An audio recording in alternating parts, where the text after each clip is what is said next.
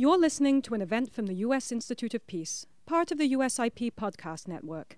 For more information about our work around the world, visit usip.org and check us out on social media.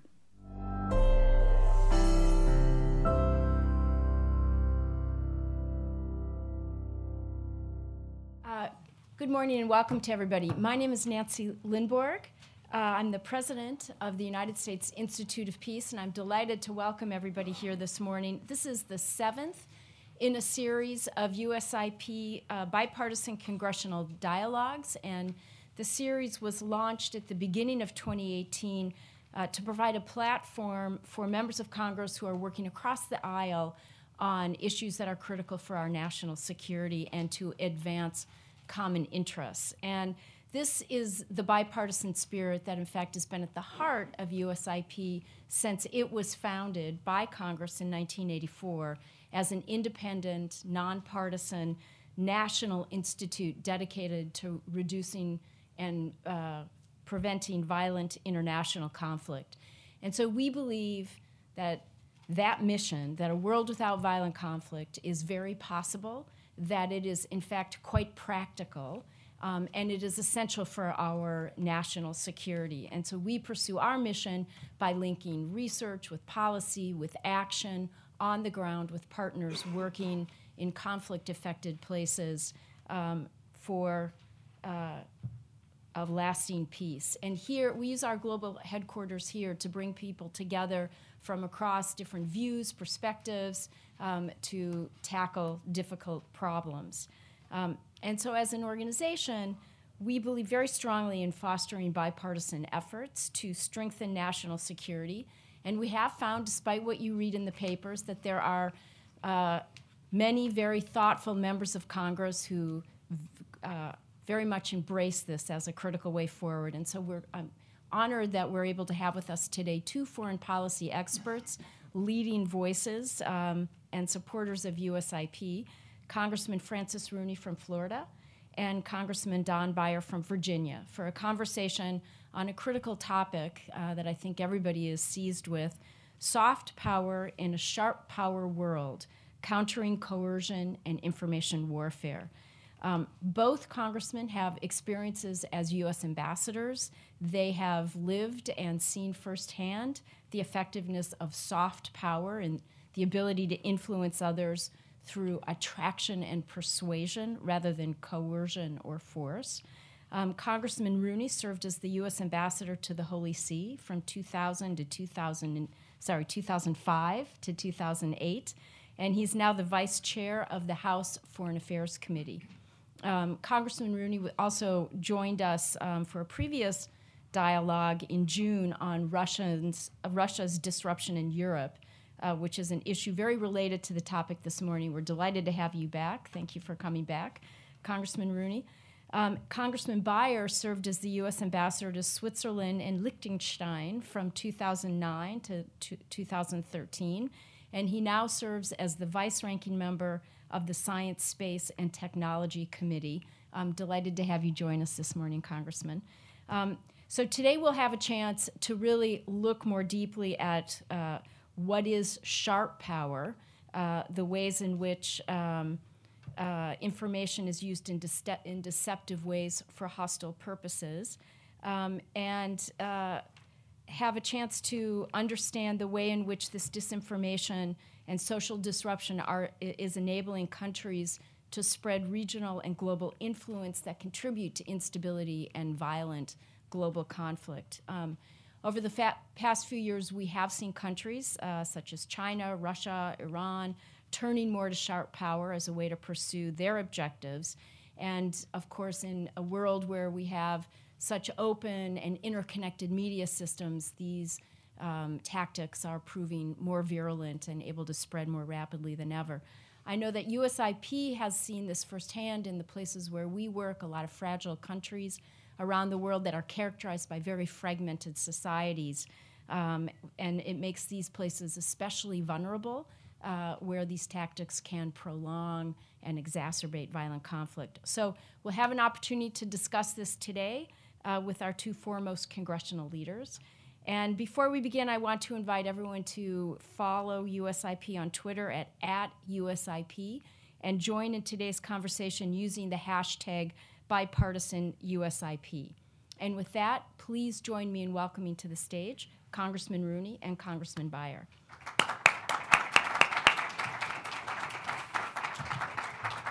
So we're going to sit here. Yeah. And Congressman Rooney, do you want to just give us a start? Yes. Like I said last time, it works a lot better to have notes. Things can go seriously sideways when I don't. First, I'd like to thank Nancy and Ambassador Beyer for being here, and everyone at the Institute of Peace, and the great work that Stephen and all of you are doing. I thought I might just kind of start with like how we got where we are a little bit.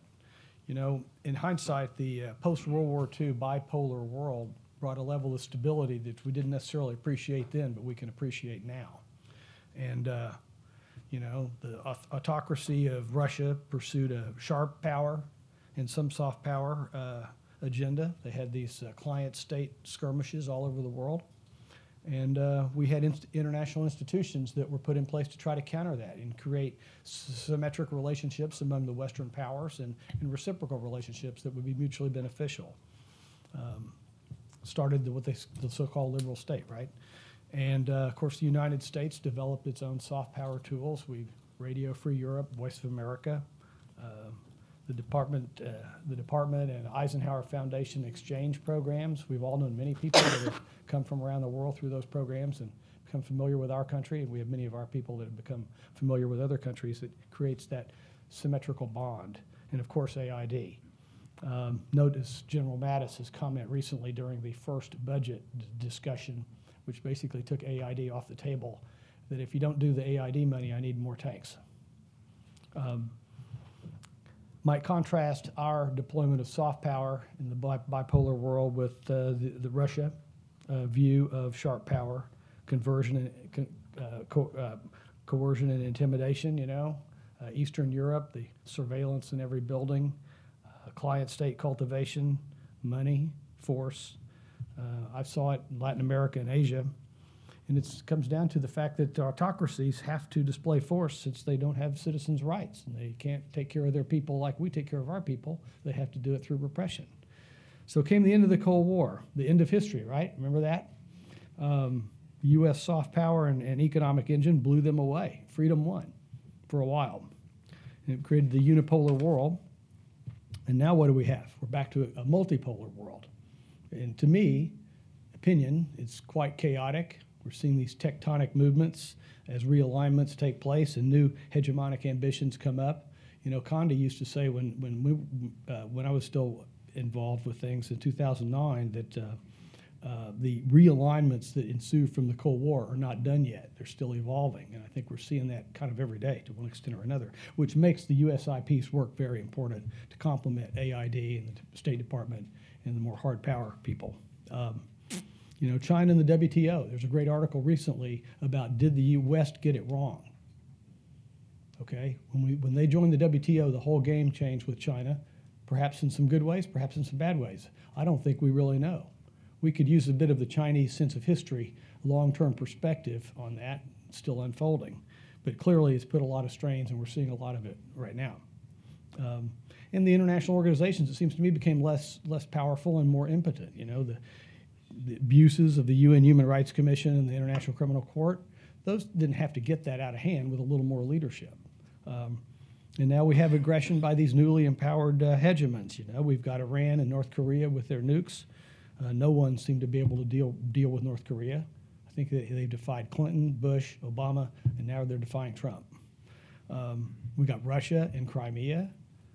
And in the Ukraine, this is got worse even today. In the Wall Street Journal, the article about the Sea of Azov. You know, they're trying to stranglehold the eastern Ukraine. It reminds me of Robert Kagan's great book, The Return of History. I don't know if anybody's read that, but it's coming before us every day. And so the return of sharp power in the autocrats has also complemented this. You know, the coercion that we're seeing and subordination that we're seeing with China and Southeast Asia with the Belt and Road and We see in Africa and Latin America by huge infrastructure projects, financed with yuan and hard to be paid for. You know, I think we've seen some of that in Slovakia or Slovenia just recently.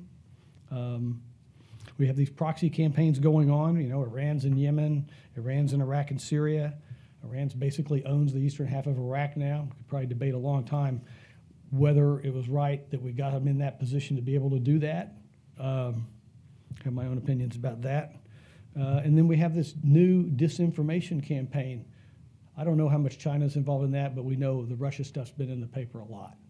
And the influencing both Europe and the United States, leveraging those technologies that Nancy mentioned presents a new kind of danger to us. And I think we need to deal responsibly with that.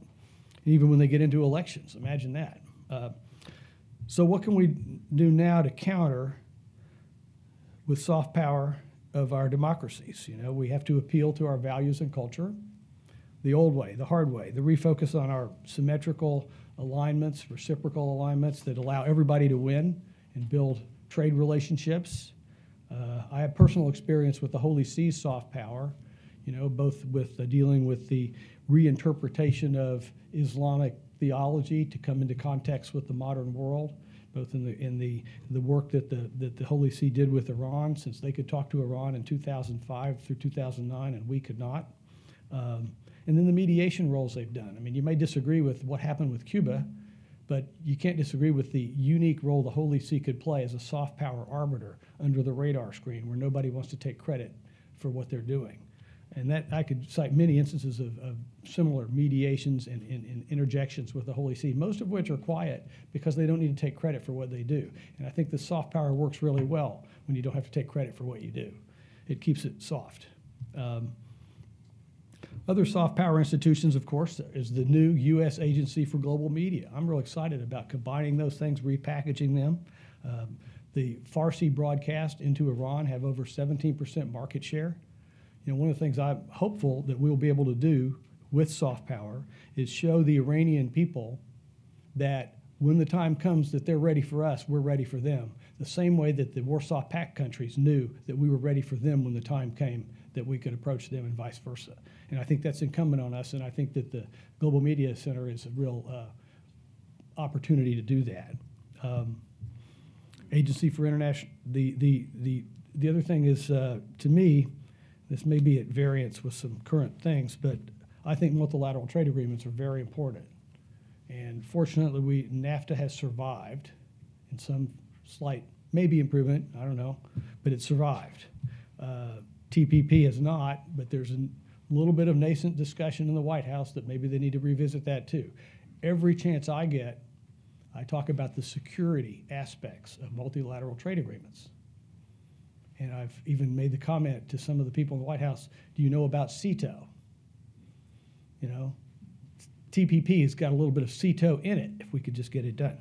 And then now we have TTIP's dead, and in Latin America we have the rise of the Pacific Alliance. So are we going to sit here and let the good, profitable Latin American countries develop their own relationships with Asia, or are we going to get on that bus as well? So we got some real challenges there. And then the last thing is, you know, these exchange programs and the threats to USAID are troublesome, because the more people that get to know if we believe we're the best, then the more people that aren't from the United States that we get to experience us, you would think would be the better for our country in the long run. And so I hope that we can get back to what we used to do, like what the department did and the Eisenhower Institute and things like that. And we need to refocus on our Cold War allies. They're still the strongest allies we have. We share the cultural heritage, immigration heritage, fought 2 wars with them, maybe more. That's the 2 I remember. I guess you could say the first global war, the French and Indian War, was one too. But they're the only ones that we can really leverage those common ties with. So hopefully we're going to be able to do all that and get back in focus before things continue to. I don't want to be negative about it, but before things would continue to devolve, as I think they're doing right now. Thank you.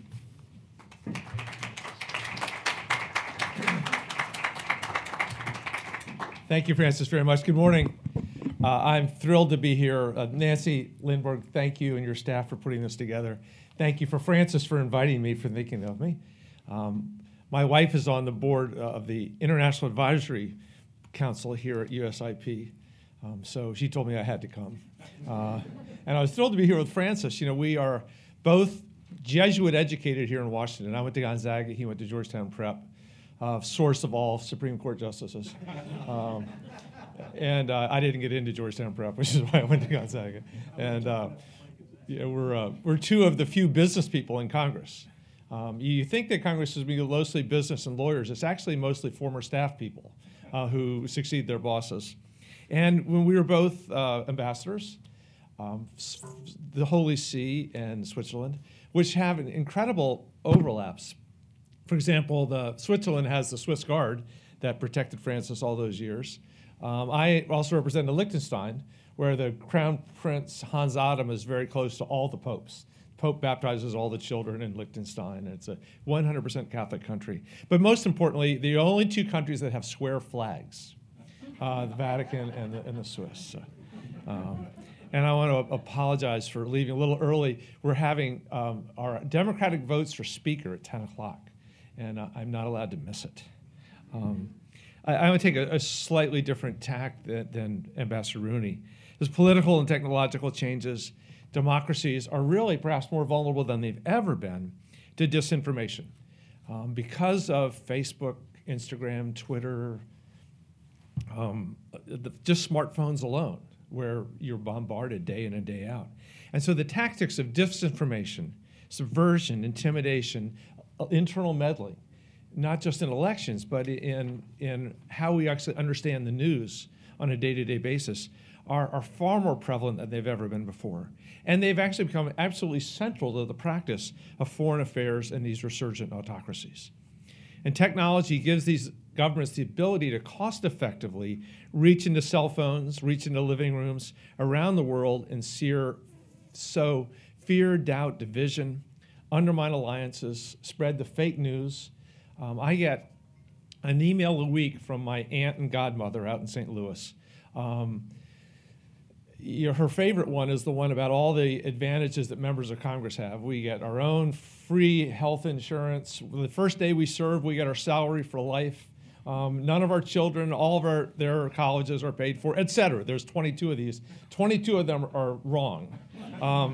But someone has sent this to her, and she believes it, and she's very upset by it. The original academic analysis of sharp power focused on Russia and China. And those countries certainly are the world's foremost purveyors of sharp power, but not just them. It's virtually every country. In fact, no self-respecting dictator is without a paid legion of keyboard warriors on Twitter or Weibo or vKontakte, along with the pseudo-journalists and the hackers and other agents of sharp power, including the couch potatoes that are in the parents' basement in some Eastern European country. It's no accident that Saad al-Qahtani, the man chosen to orchestrate the murder of Jamal Khashoggi, was primarily an information warrior. And this speaks to the centrality of information warrior to the security and the diplomatic toolkits of autocracies. Traditionally, the unmatched soft power of the United States, so many of the things that Francis talked about, our culture and our ideas have made us and our allies very resistant to the tools of sharp power. But just as our vulnerability to all the new technology of soft power, sharp power, has increased, as we struggle even to ascertain the level of Russian meddling in our last elections, our soft power is at a low ebb. Anecdotally, foreigners I speak to don't know whether to fear a newly erratic United States, to laugh at us, or to cry for us. More scientifically, Pew Research around the globe shows a sharp and continued decline in the perceptions of the United States and of our government around the world, but particularly among the people of many of our traditional allies in Western Europe and Canada and, of course, Mexico. It's ironic that only in Russia, Israel, and curiously Kenya are we more popular than we were 2 years ago. And so when people don't respect the United States, it weakens and it empties out our soft power. And this is, of course, compounded by the hollowing out of the formal tools of our soft power, our diplomatic corps and USAID. I know Francis and I, we and often bemoan that there are more members of military bands than there are U.S. Foreign Service officers. There are more accountants in the Pentagon than there are U.S. Foreign Service officers. You've all heard the refrain, America first means America alone. Up to this point, in some ways, we've witnessed the enduring centrality of the United States to the global democratic system, NATO, EU, United Nations, and so forth. But leaders so far have been willing to grant us leeway and endure withering insults or misguided tariffs or withdrawing from bilateral trade agreements in the hope that one day America soon will be America again. But as we alienate the populace of those democracies, I fear the domestic political logic for those leaders is going to change. They have already started looking for alternatives, Francis pointed out. The thought that with our withdrawal from TPP, we will let China write the rules for trade in the Pacific for a generation. But the erosion isn't complete. The American soft power relies on three components: our cultural exports, our economic preeminence, and the power of the American ideal, the shining city on the hill. And to maintain that power, it's critical that we maintain all three of these. We cannot remain a beacon if we don't live up to these ideals, if we ourselves do not take a vision of the world founded on democracy and human rights seriously. I know we will be working together with many members of Congress across party lines on the murder of Khashoggi and our failure at the moment to live up to our American ideals. Some degree of power capability, our own sharp power, is always going to be necessary to counter our rivals. But we have to rely on the soft power that's unique to the United States. And to do that, we cannot allow it to wither away. Thanks. I'm looking forward to our conversation. Thank you. Thank you both. I mean, this is an important conversation at a time where there are many people reflecting here in this town and globally on, what are the stresses and strains on the international liberal world order, which, of course, we've been a primary upholder of for the last 70 years. You both, and I was struck by the fact that not only were you both ambassadors, you were both ambassadors in places that are themselves beacons of soft power. You mentioned your experiences as ambassador to the Holy See, to Switzerland. Let's start by, we have smart power, hard power, soft power, and now sharp power. Especially from your experiences as ambassadors in the kinds of places that you were, say a little bit more about what is specific to soft power that you saw or experienced that was so particularly effective.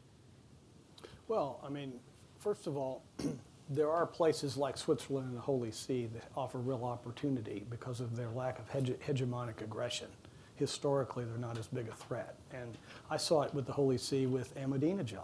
When he was saying a lot of horrible things, the White House and the State Department would get me to go talk to the Secretary of State of the Holy See about what we would like to see the Pope say. And the Pope would say all this stuff, and when George Bush would say it or something, or anybody else, he would criticize them as just wanting to get your hands on our oil or something. Well, he couldn't say anything about the Pope doing it.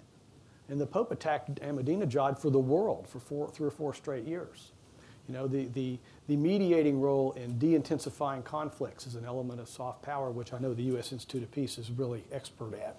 And we've seen that with the Holy See many times where they've intervened. They intervened between Chile and Peru one time. They've intervened all over Central America. Chavez asked them to intervene in Venezuela, and they were smart enough to realize that they couldn't accomplish anything, so they said no. And then the last thing was this Cuba deal, which I thought was fascinating, that you can conduct a multi-site negotiation between 2 hostile countries over 2 years, and not one word got out. Very few mediators could accomplish that.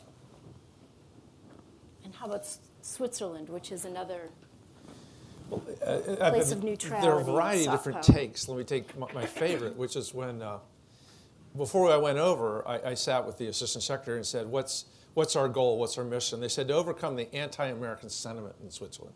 And this is based on the 2 wars in Abu Ghraib and death penalties and environmental stuff.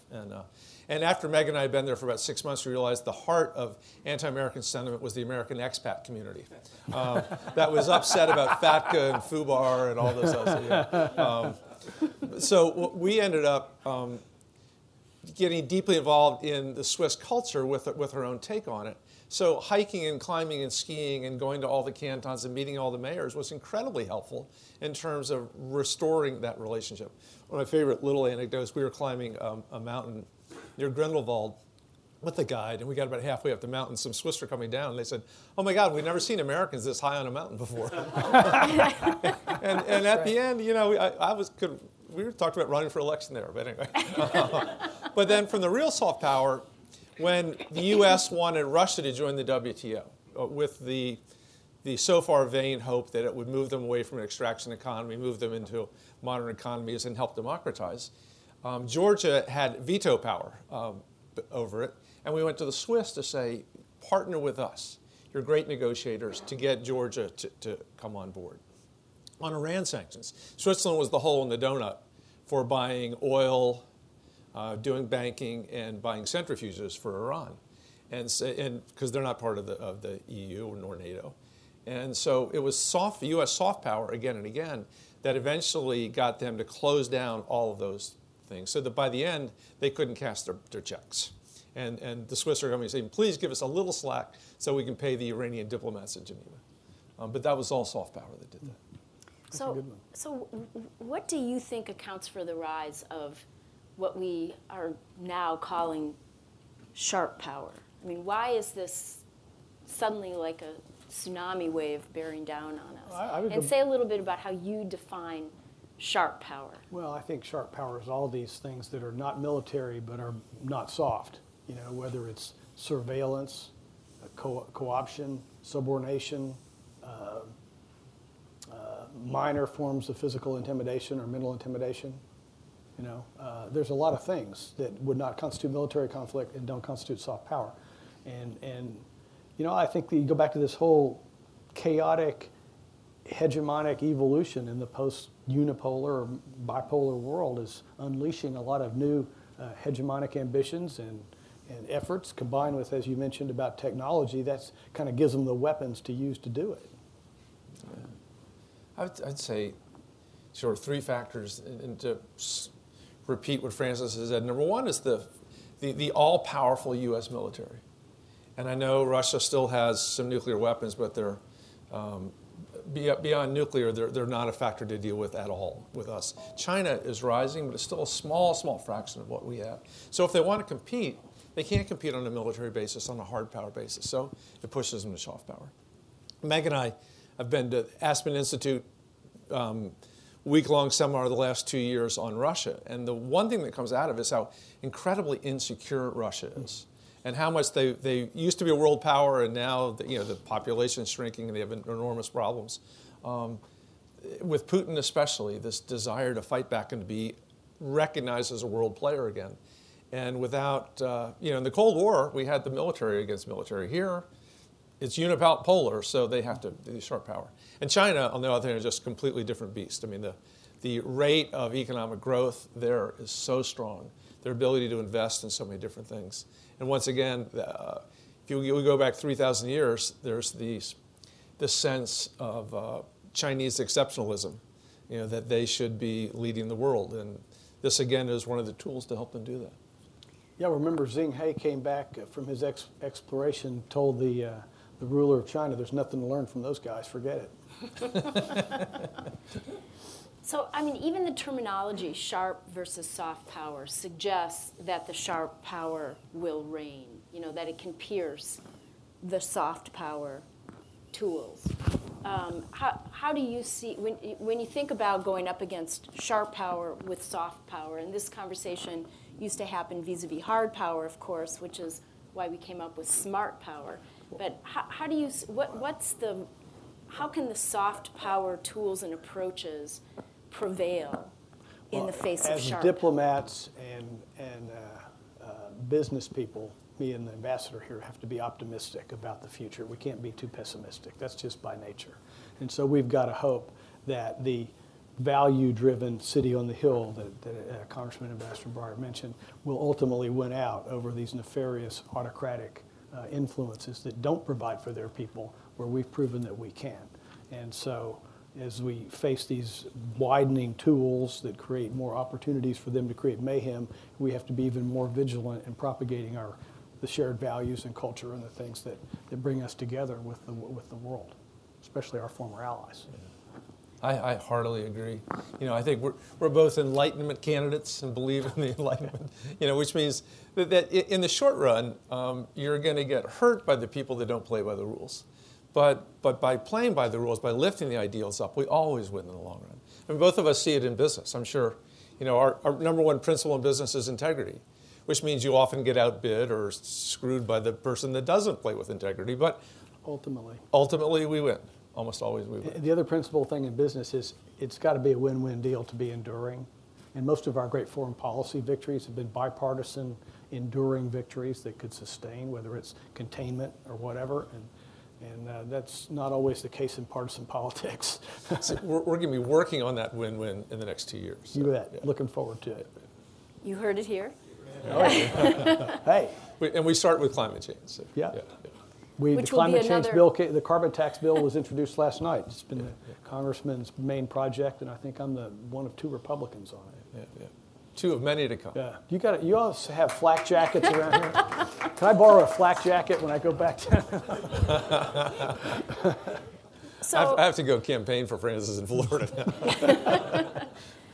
So, Congressman, you talked a little bit about some of the soft power tools in your remarks that we developed during the Cold War. Are those still the right tools? Do we need to bolster them? Are they, do they need to evolve? How are we doing on our soft power toolbox? Well, that's a good question. Without getting too far off message here, I think we need to make sure that the free press and the First Amendment that have made our country so important and given us the democracy can't die in darkness, so to speak, of the Washington Post, are adapted to Facebook and Google. And I have real problems with what we've seen out of Facebook and Google lately, and I don't think our legal and constitutional regimens have come to terms with them. And I'd add to that, and I think we've seen enormous evolution and awareness since 2016 with the Russian interference, but the education of the American people, starting in first grade, to be suspicious and skeptical of everything you read, to test everything. And sometimes, not just my crazy aunt in St. Louis, but we see it from the left too, where things that are blown out of my daughter will often come to us and say, "Can you believe it?" Says, "Honey, let's check that." And across the world, across the democratic world, is to build the kind of skepticism that goes with the free press. That's a fascinating point. When you think about the Slavic paranoia that's written about so much, that you alluded to about Russia, makes it easy for an autocrat to manipulate their people, whereas we have been insulated from that manipulation because of our lack of paranoia. Yeah. That's a really good point. Congressman, we're in the last few minutes before and you are excused for this important vote. We thank you for making the time to join us despite that time crunch. But before you leave, a final question and any final thoughts you want to add. But that is, do we need to compromise our commitment to open society that has really characterized, who we are as a people in the face of these sharp power attacks? That's a hard question and an easy answer. Hell no. In fact, when we go back through our history, when we did compromise, the Alien Sedition Act or the internment of the Japanese or any of those times, we're always retrospectively embarrassed that we compromise our values for our short-term security. So I think we need to double down on America as and live up to our ideals. We clearly will agree on what our ideals are. We just need to live up to them in every possible way. Thank you for joining us. Thank you very much. Yeah. Thanks, Nancy. Yeah. Thanks, Francis. You're the best way you win, okay?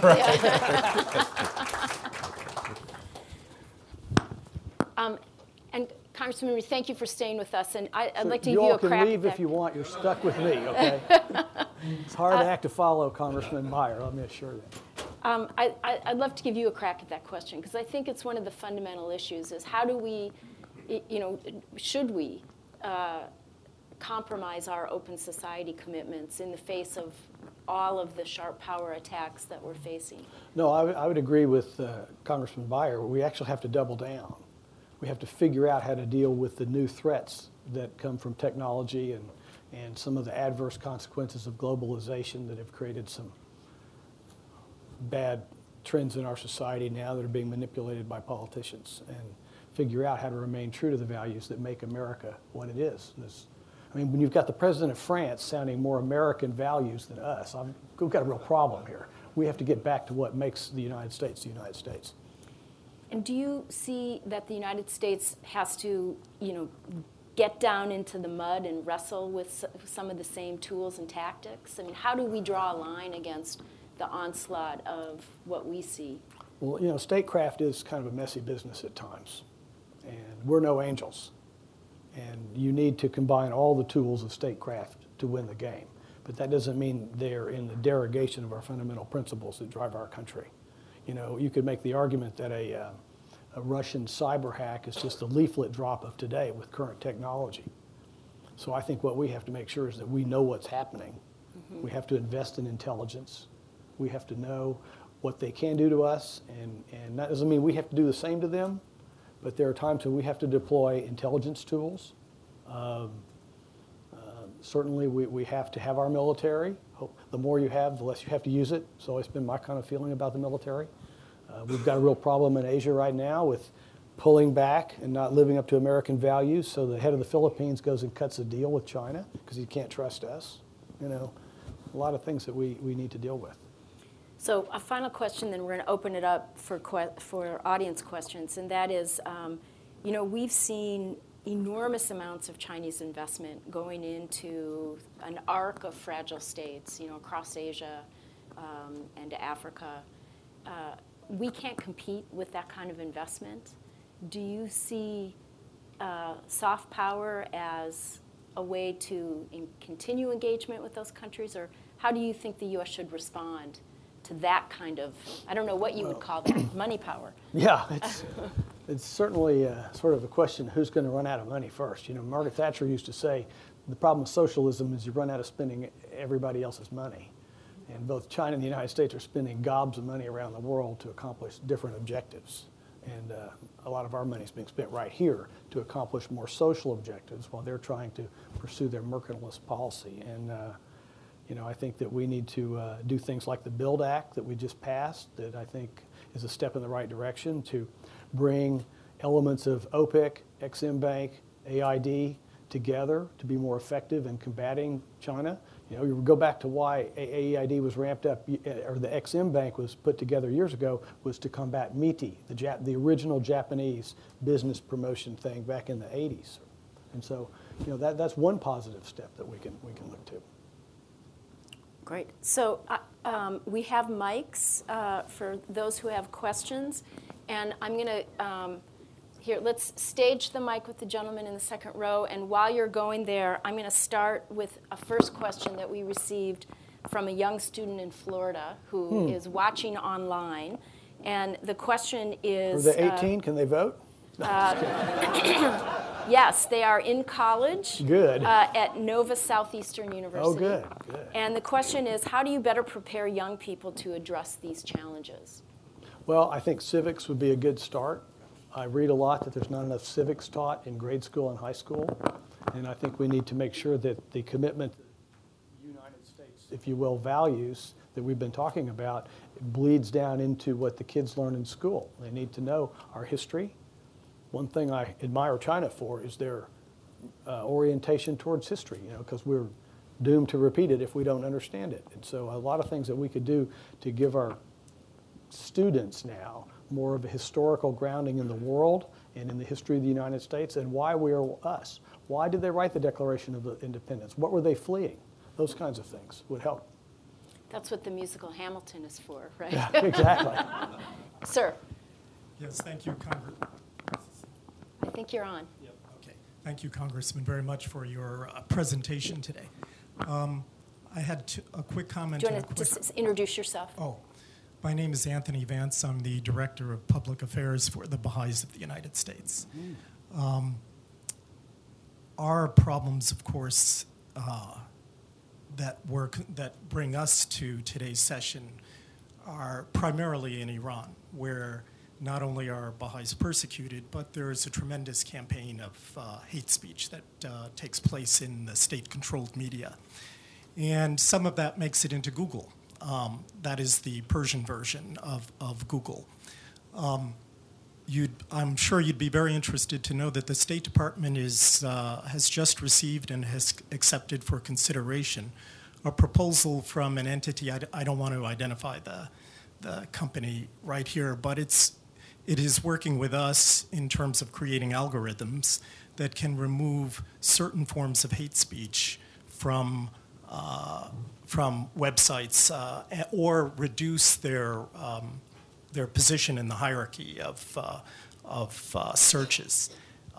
We'll see if that proposal, is actually approved, but I think it's a really kind of cutting edge thing, the kind of thing that you and Congressman Beyer were talking about this morning. Now, the question that I'd like to ask, however, is a much more mundane, simple one, and that has to do with House Resolution 274, which is before the House Foreign Affairs Committee. It condemns the persecution of the Baha'is of Iran and also other human rights abuses. Outgoing Chairman Ed Royce supported it 2 years ago, a similar resolution. We're hoping he can get it through committee and through some sort of expedited procedure. It doesn't need hearings. It doesn't need Most of those are unanimous consent. Yeah, but it's not just the passage of a resolution. This has to do with this whole idea of... I'm going to ask you to get to your question. Oh, yeah. Mundane or otherwise? The question would be, could you urge Chairman Royce to get this passed, to get it through the process in the Congress? I'll look into it, but I doubt you're going to have any trouble with Elliot Ingalls pursuing it in January either. So I think you're going to be in pretty good shape on that. That's right, but we'd have to start all over again then. Right now it's got over 130 I might also sponsors. mention your comment about the effort in Iran to deal with hate speech. It gets back to that whole idea of policing Google and Facebook. Yeah. I think if we could apply the First Amendment, it would and get other countries to do the same, to separate out libel and non-protected speech from protected speech, would lay a groundwork to maybe deal with them on both sides of the equation. Not having the hate speech, having the freedom to present all points of view. I mean, this is one of the big conundrums of how to, and a big challenge that may be coming before Congress in the coming years of how to deal with these social media platforms. Like I say, I don't think the regulatory schemes and legal schemes are up to date to deal with these changes. I mean, it's like having laws dealing with horse and buggies when the automobile began. And the Europeans have actually been more forward-leaning than us with their antitrust pursuit of Google. We've just been sitting around, like I've been saying to these guys, like the chairmen of the committees that deal with the judiciary, why aren't we doing that? Why don't we get the Justice Department to look into their abusive market power? Amazon, Google, and Facebook are the Standard Oil and Carnegie Steel Trust of today. Do you foresee Congress taking that up in the next several years? Well, I haven't seen anybody do it yet. Maybe we'll get a change. I don't know. Right now, we're following Europe's lead. Interesting. Right here in the front row. You can just pass it forward. Hi, thank you, Congressman. Reporter with Voice of America. So you mentioned the importance of business, and also the U.S. has been in a trade dispute with China for a while. So do you have any expectations in terms of the incoming meeting between Trump and President Xi? Do you think they can reach a deal? If so, what kind of deal should be like? And especially you bring up a bill to stop higher education espionage. Do you think that should be considered as part of the deal? Thank you. Well, I think that the issue of the Confucius Centers is something that American people don't know about. And I think there's probably differences of opinion from what us and our intelligence community might feel, and maybe people in the Chinese government, that we need to make sure the American people understand what's going on with Confucius Centers, at least from our point of view, entrusted with the job of protecting the American people. As far as the trade deal, I think that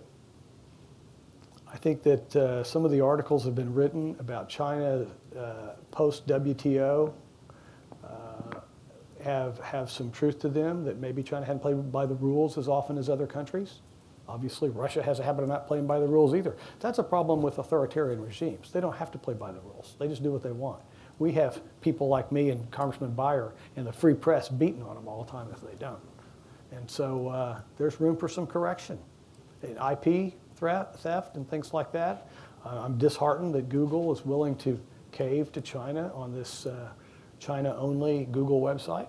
I was disappointed that Delta Airlines and Marriott caved just because they had a map of Taiwan on their graphics. I mean, so what? I mean, Taiwan ain't going anywhere. I mean, if China wanted Taiwan, they'd go get it. You know, I think there's opportunities for Taiwan to continue to evolve, and the conflict between the two sovereigns will descend to the point that one is automatically submerged into the other. And that's, by the way, always been the view of the Holy See, that ultimately the Catholic Church has the best opportunity in China, not outside of China. And you can see that in what the Pope's doing now. So I'm going to take a couple of questions to make sure we get to them. So you, Sure. Sir, and then over there. Yeah.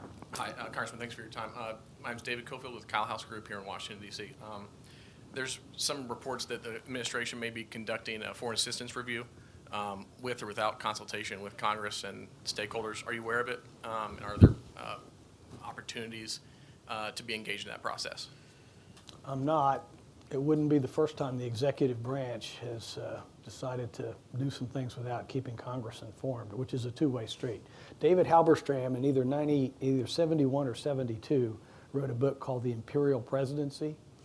I mean, that was 71 and 72 about things like the Cold War and revenue sharing. Can you imagine what we've got up there now? And so, you know, that's why we all fought back so hard on the initial 2017 budget for the State Department and AID, and we'll be ready to fight back right now. Emmanuel Achinkora, Tri-Peace International.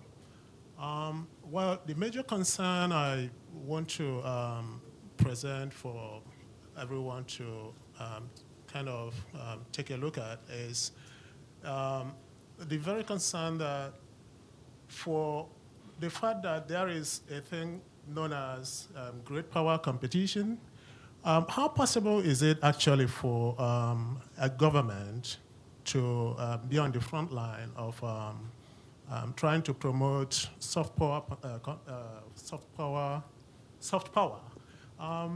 Well, my organization is we have a strategy on crowdsourcing of solutions to global peace.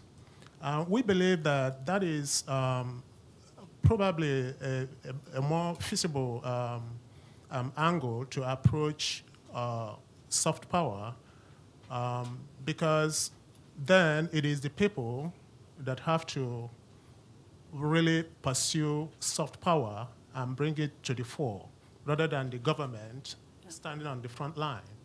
So the question is, how can governments pursue soft power versus people power soft power? Well, I think you make an interesting point that has analogy to the Holy See, that the reason that the people may be more effective than government is the people don't have a hegemonic agenda like the Holy See or Switzerland don't. But on the other hand, at the end of the day, soft power is based on influence versus coercion, which means it's got to be based on some moral righteousness higher than whatever dispute and in the mud is going on. And so as long as the soft power is based on values, culture, and principle, probably there's room for everybody to do it. States, people, non-aligned NGOs, whoever. U.S. Institute of Peace. Thank you. Do we have other questions? Thought I saw another hand a minute ago that I skipped over. No? Yeah? Oh, Amr? Hadi? Hey, Congressman. Hadi Amr from the Brookings Institution. So I've got a question for you. That's where Robert Kagan is, isn't he? That's right. His office is directly next to mine, in fact. Yeah, it's a great book. That book of his outlines a lot of the things that we've been talking about here. And I agree. So here's a question for you. Having wished my Congressman Don Beyer was still here, but actually really interested in your answer. As I talk to European and Asian and Middle Eastern diplomats, I get this question from them, which is, can you please explain to me why the administration did X, Y, or Z? And they've kind of stopped asking me that recently. And when I ask them, they've sort of come to a conclusion, I think, which is based on the following. our leadership in the world, as you and Don have alluded to, is based on our military strength, based on our economic strength, and based on our ideals. But I think with the diplomatic community, it was also based on the following dimension of who we are, which is that they believed, whether they agreed or disagreed with our policy decisions, that they were based on a broad and deep analysis that took place in a process led by the White House, that they consulted across the agencies. There were deputies, committees, meetings, IPCs, and decisions were taken. They've now, the ones that I talk to are now sort of disregarding the decisions, I think, that we're taking, or feeling that they're not based on deep analysis. And so I would posit, first of all, that is another source of American strength, the belief that we have done rigorous analysis in our foreign policy decisions. And so I guess my question is, what can really wise members of Congress like yourself and Don do together with a think tank community to try to instill a belief that America can and will do this deep foreign policy analysis that they are willing to follow, whether they initially agree with it or not? Sorry if I've been a little bit No, I think you make a really good point. I mean, like I said before, I have the utmost respect for the intelligence community of the United States and the Department of State and the work that they've done. There's a lot of smart people over in that building over there. I've learned an awful lot from them. And the ability to figure out containment, George Kennan, the ability to figure out how to deal with the decline of the Palestine Mandate. That smart guys figured that out. They had a leadership in the executive branch that was willing to back them up and work with them. I just read a great book, Lords of the Desert. Has anybody read that? It's about the kind of soft power, under-the-table conflict between the United States and the UK over the evisceration of the Palestine Mandate, the Saudi Arabia and Iran finally realizing what their petroleum was worth and wanting the right kind of deal that they deserve, quite frankly. United States being, okay, we're going to give Saudi Arabia half. Pigs get fat, hogs get slaughtered. The UK declining power, thinking they should be taken seriously. Churchill, okay, no, those Iranians get 5 or 10%. Well, look what happened. They nationalized Iranian, and we're here with Aramco today. And so there's a lot of great lessons in there that point to your kind of question. George, last question. Ambassador Moose. So, George Moose from the U.S. Institute of Peace Board. Since we're talking about books, there's another new book that's out there, Peter Singer's book, called Like War, which goes back and traces the evolution of the use of social media and the related technologies. One of the observations from his book is that, and one of the things that constrains us so much is we have been so compartmentalized institutionally in our responses to these challenges of sharp power, which seems to suggest that there's both a policy agenda and a legislative agenda there to think about.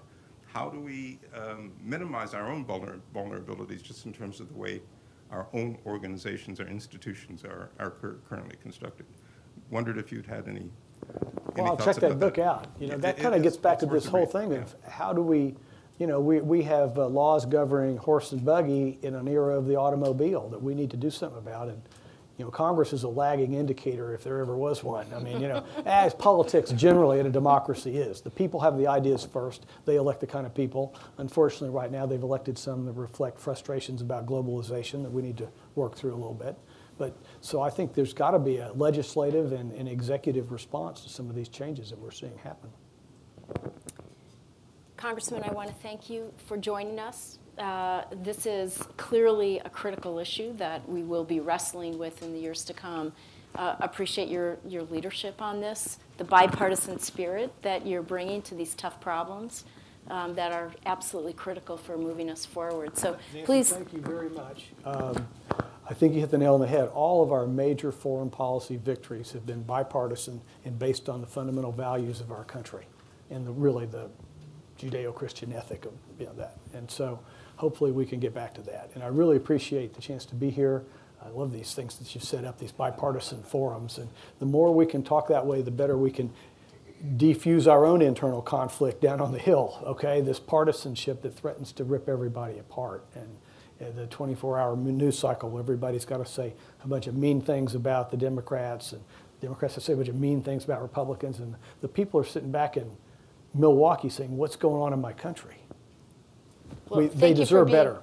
Thank you for being a beacon of how it can be, and for all that you're doing to make it a more bipartisan spirit. So please join me in appreciating and thanking Congressman Williams. Thank you very much.